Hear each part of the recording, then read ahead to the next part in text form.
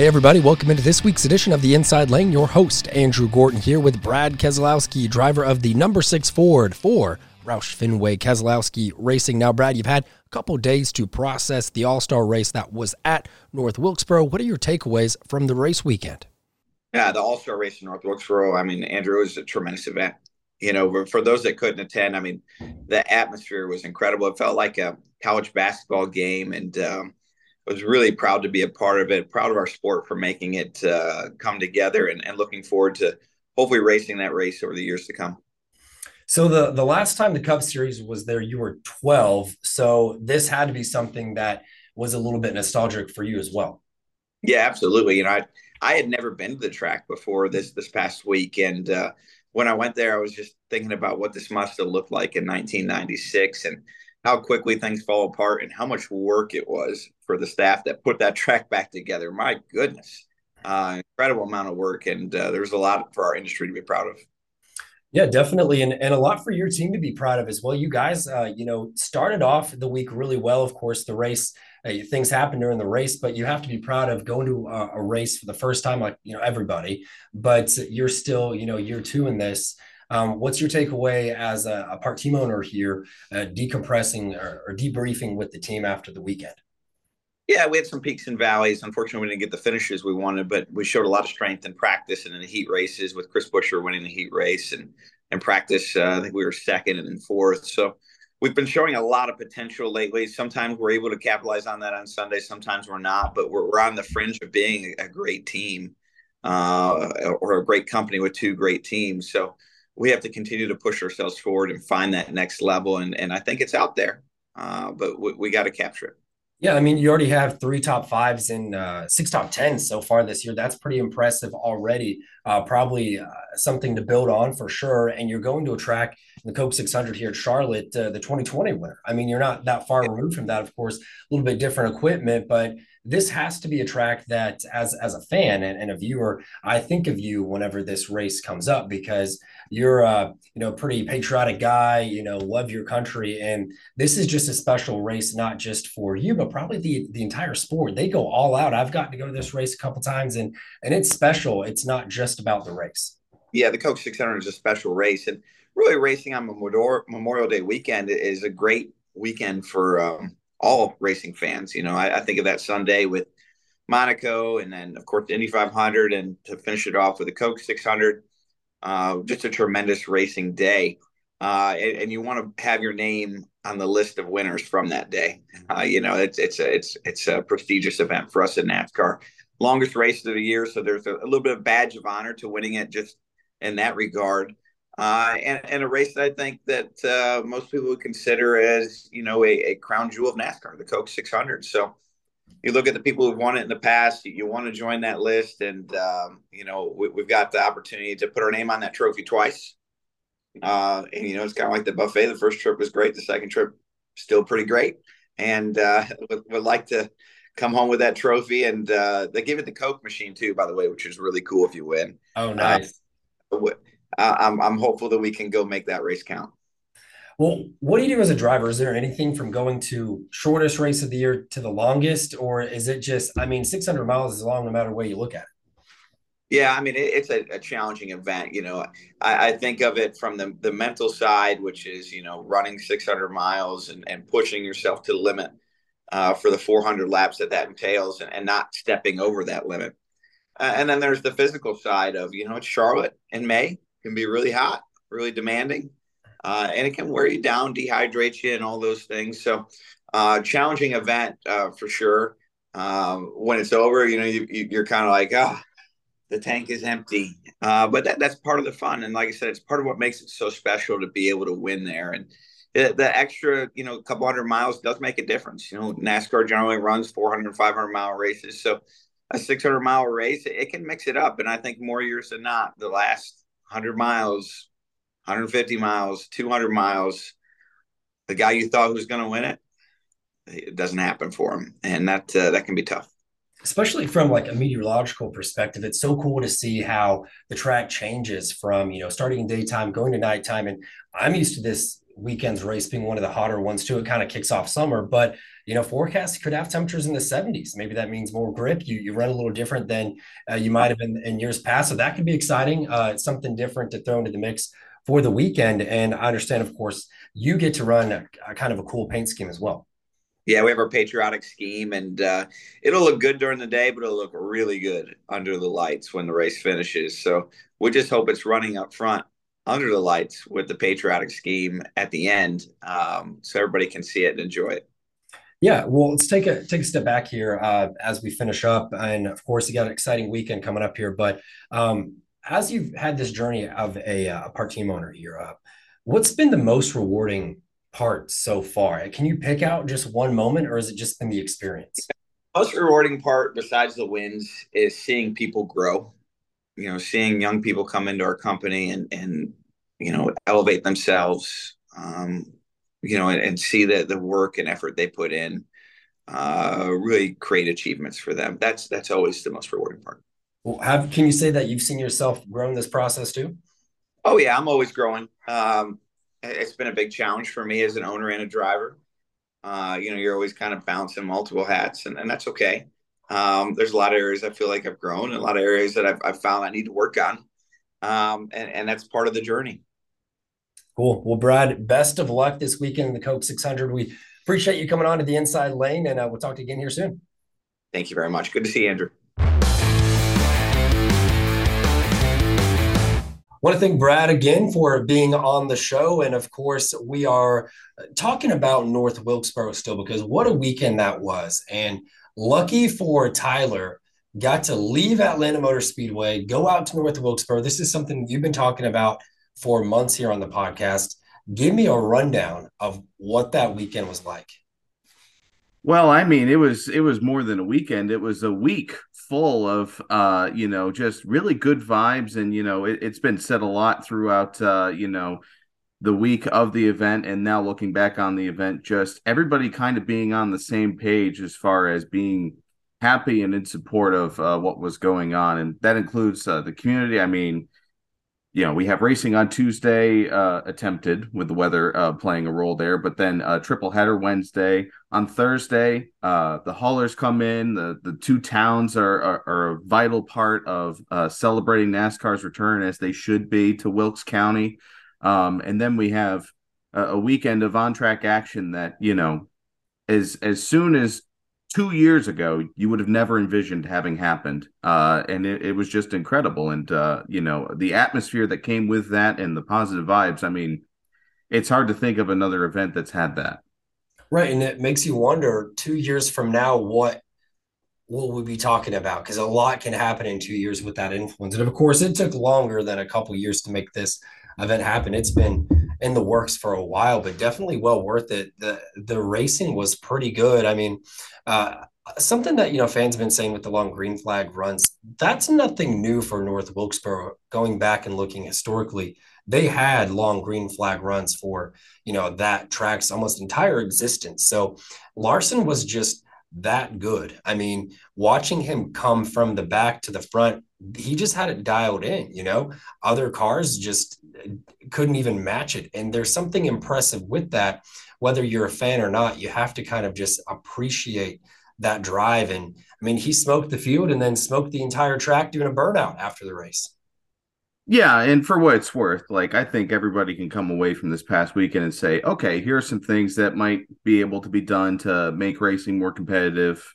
Should we come back here, or for the next short track that we go to? And I know that Goodyear had a little bit of discussion of what they have on the table for New Hampshire coming up here in just a month and a half or so. But to your point, that was everybody was talking about, hey, North Wilkesboro could have been the throwback weekend, and Kyle Larson of the field was itself a throwback element of the weekend, not just all the charm and the characteristics of the track that, made the atmosphere what it was, but his shellacking of the All-Star field was very emblematic of what North Wilkesboro used to see racing-wise. So I don't know that we'll expect that every time we come back to North Wilkesboro, but it certainly was it was certainly appropriate for what the track had been in its past. Right. And I mean, there's just some fun takeaways too. You're seeing drivers do some different things this weekend that they probably wouldn't do in a points race. Harrison Burton changing only back tires. I don't know if you caught that. He was asked after the race by one of the reporters, and he just said, "Well, there's a reason that hasn't been done in a while." So I think that's a good answer for sure. It's just kind of fun to watch. I just wish he'd caught the caution to be able to throw on the front tires and see how the balance, Right. versus everybody else who would have had to go on the scuffs, I believe, at that point, how that would have paid off for him. But he didn't really get that chance. But yeah, it was just a wild weekend with, a really old race surface, making everybody try to think outside the box. And I think that's where Larson, not only in the All-Star race for $1 million, but also on Saturday in the truck race, really was the first one to find and perfect what the racetrack had to offer with the fresher pavement on the apron and the not as old concrete in the middle of turns 3 and 4. Really used, and then the patchwork on the track as well. But really, those two stuck out to me.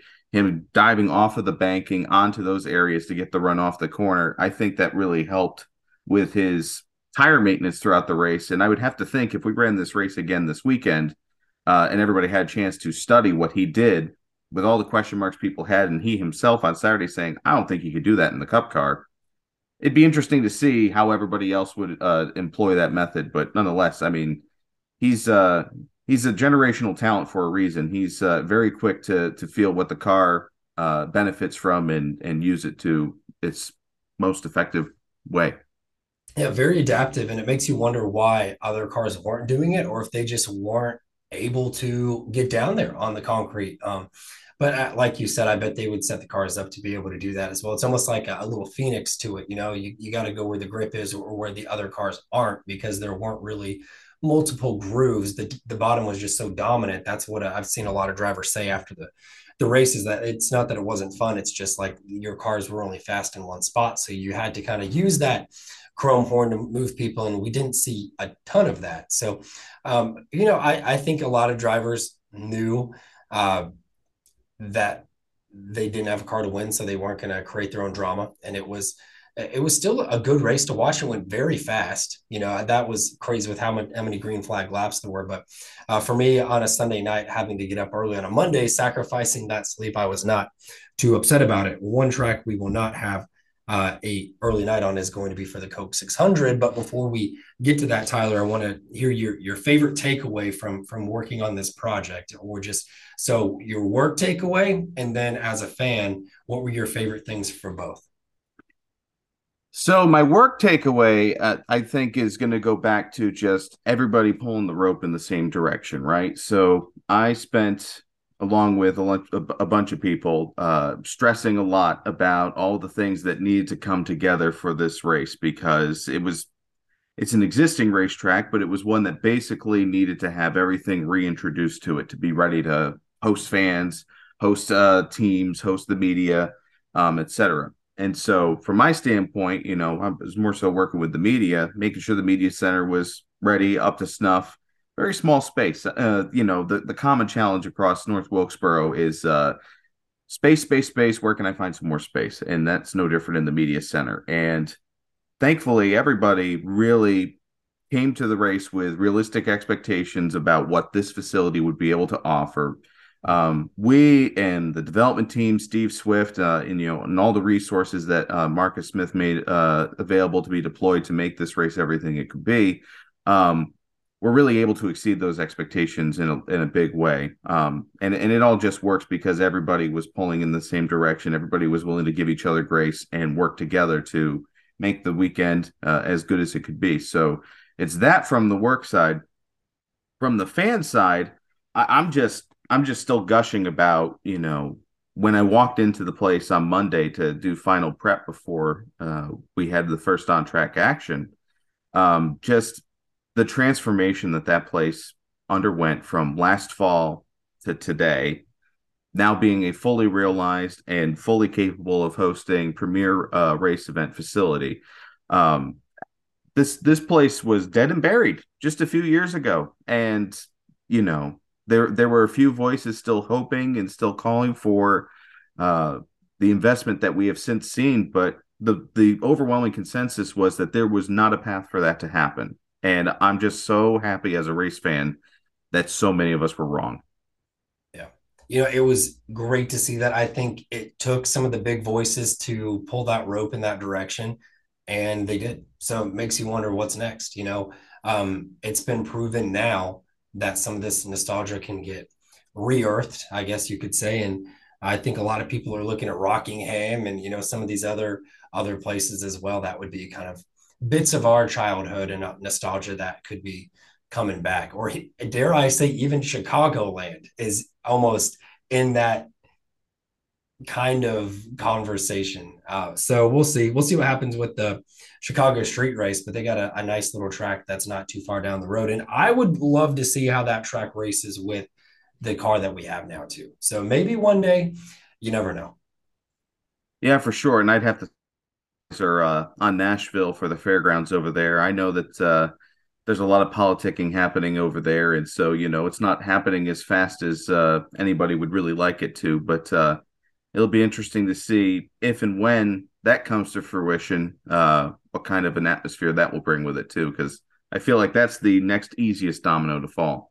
No, I 100% agree with you. That should be there soon, we hope. I would love to see that as well. So let's transition going from a shorter all-star race to the longest race of the year. Memorial Day weekend capped off there with the Coke 600. Last year, we had a familiar face in Victory Lane, and now we've got a completely different setup, kind of, I guess, going in there, just because I think you can call it different because there are different aggressors this year. That's going to make this race different. I'm interested to hear what you have to say about this for the mile and a half tracks. I don't know that we have one person of this part of the season be like, yes, this is the clear favorite. I mean, a lot of people are going to point toward Larson because he seems to just figure it out wherever he goes. But you look at somebody like Denny that could do well. But this race for me was always fun because you never know who was going to win it. You've had somebody like Austin Dillon win it. Casey Mears, Casey Kane, he was big there for a while too. It's not always the huge A-list drivers that come on top. Well, yeah, and your approximation of who's in contention can literally change throughout the duration of the event. I mean, last year, notoriously, Kyle Larson was out to lunch in the first half of the race, having maybe the worst race he's ever put together in a cup car for the first 300 miles. And in the last half of the race, he asserts himself as a contender for the win and is battling with Chase Briscoe until it all goes upside down there with just a couple laps to go. And that clears the way for Denny Hamlin to win. But it's to that point, it's a really long race that offers an opportunity. If you don't have everything quite figured out, the track's going to change. You're going to have the ability to make changes to your car.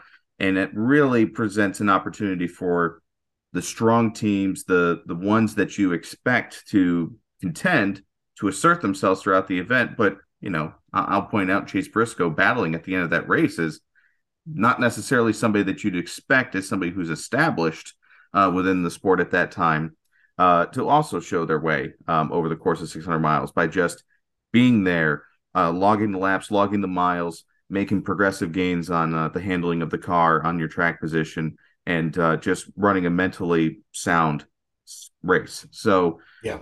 it's going to be a really interesting one to watch. I'll be in the grandstands Nice. cheering, but it'll be a long 4 to 5 hours depending on how scrappy they get.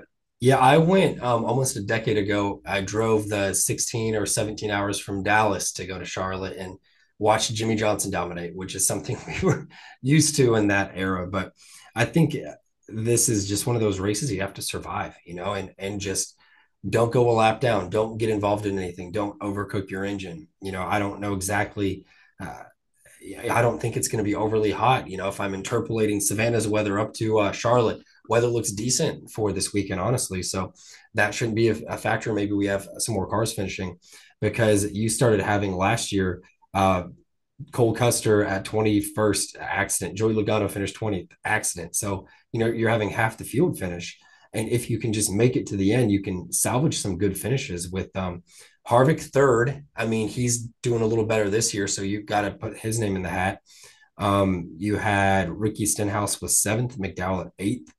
Some drivers that maybe aren't on the top of your list to get a top 10. And then you had a bunch of drivers that had trouble. Brad Keselowski, great track for him, accident, and he finished 30th. So, we talked to him earlier, and it'll be interesting to see how he pans out in this particular race.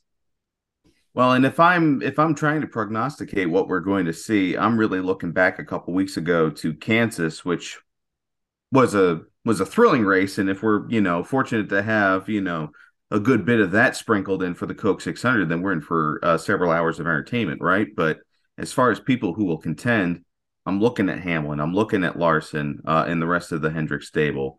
I'm looking at the 2311 bunch, and I'm not so much looking at the fours. But to your point, a Joey Logano and a Kevin Harvick can end up sneaking up on you, especially if you give them 4 or 5 hours to figure something out instead of 2.5 to 3. So my inclination is to look at the bow ties and the Toyotas just based on how they've been on the intermediates this year and what we saw earlier this month. But, this is also a race that tends to reward veterans making veteran decisions throughout a race. And to your point, being there at the end.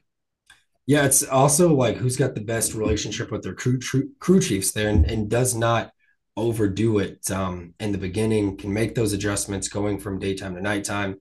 I just think that it's going to be a veteran. I don't see a young guy coming in and winning this race. We'll probably get a couple surprises in the top 10, and that's always something that I look at toward the race, is seeing who's maybe overperforming. That's always exciting for them too, especially the smaller teams. But I mean, you're right on target with who I'm thinking. Denny's got to get this win, soon. I think he gets his stride. He's dangerous. Kyle last year, Busch had a good race, but now he's in different equipment, so we'll see how he can do. He didn't do the best, probably what he was thinking at North Wilkesboro. So it's just interesting, and they have all the pomp and circumstance going on with Memorial Day weekend. All the drivers want to do better with the names of soldiers on their cars and things like that. So there's just some added value to this weekend. You're not just racing for yourself and your team, and I think that's what makes it a little bit more special. You got to remember too why a lot of people have a 3-day weekend, why you can race on Sunday night, because a lot of people are off on Monday. That just adds a lot of value and meaning to the weekend in general. Well, and just like what we saw with North Wilkesboro, what also adds to it is, this being a marquee event and, people wanting to be part of, a crown jewel race like this and having the opportunity to with Memorial Day and everything that brings with it and the significance of that and remembering and honoring the sacrifices that have been made.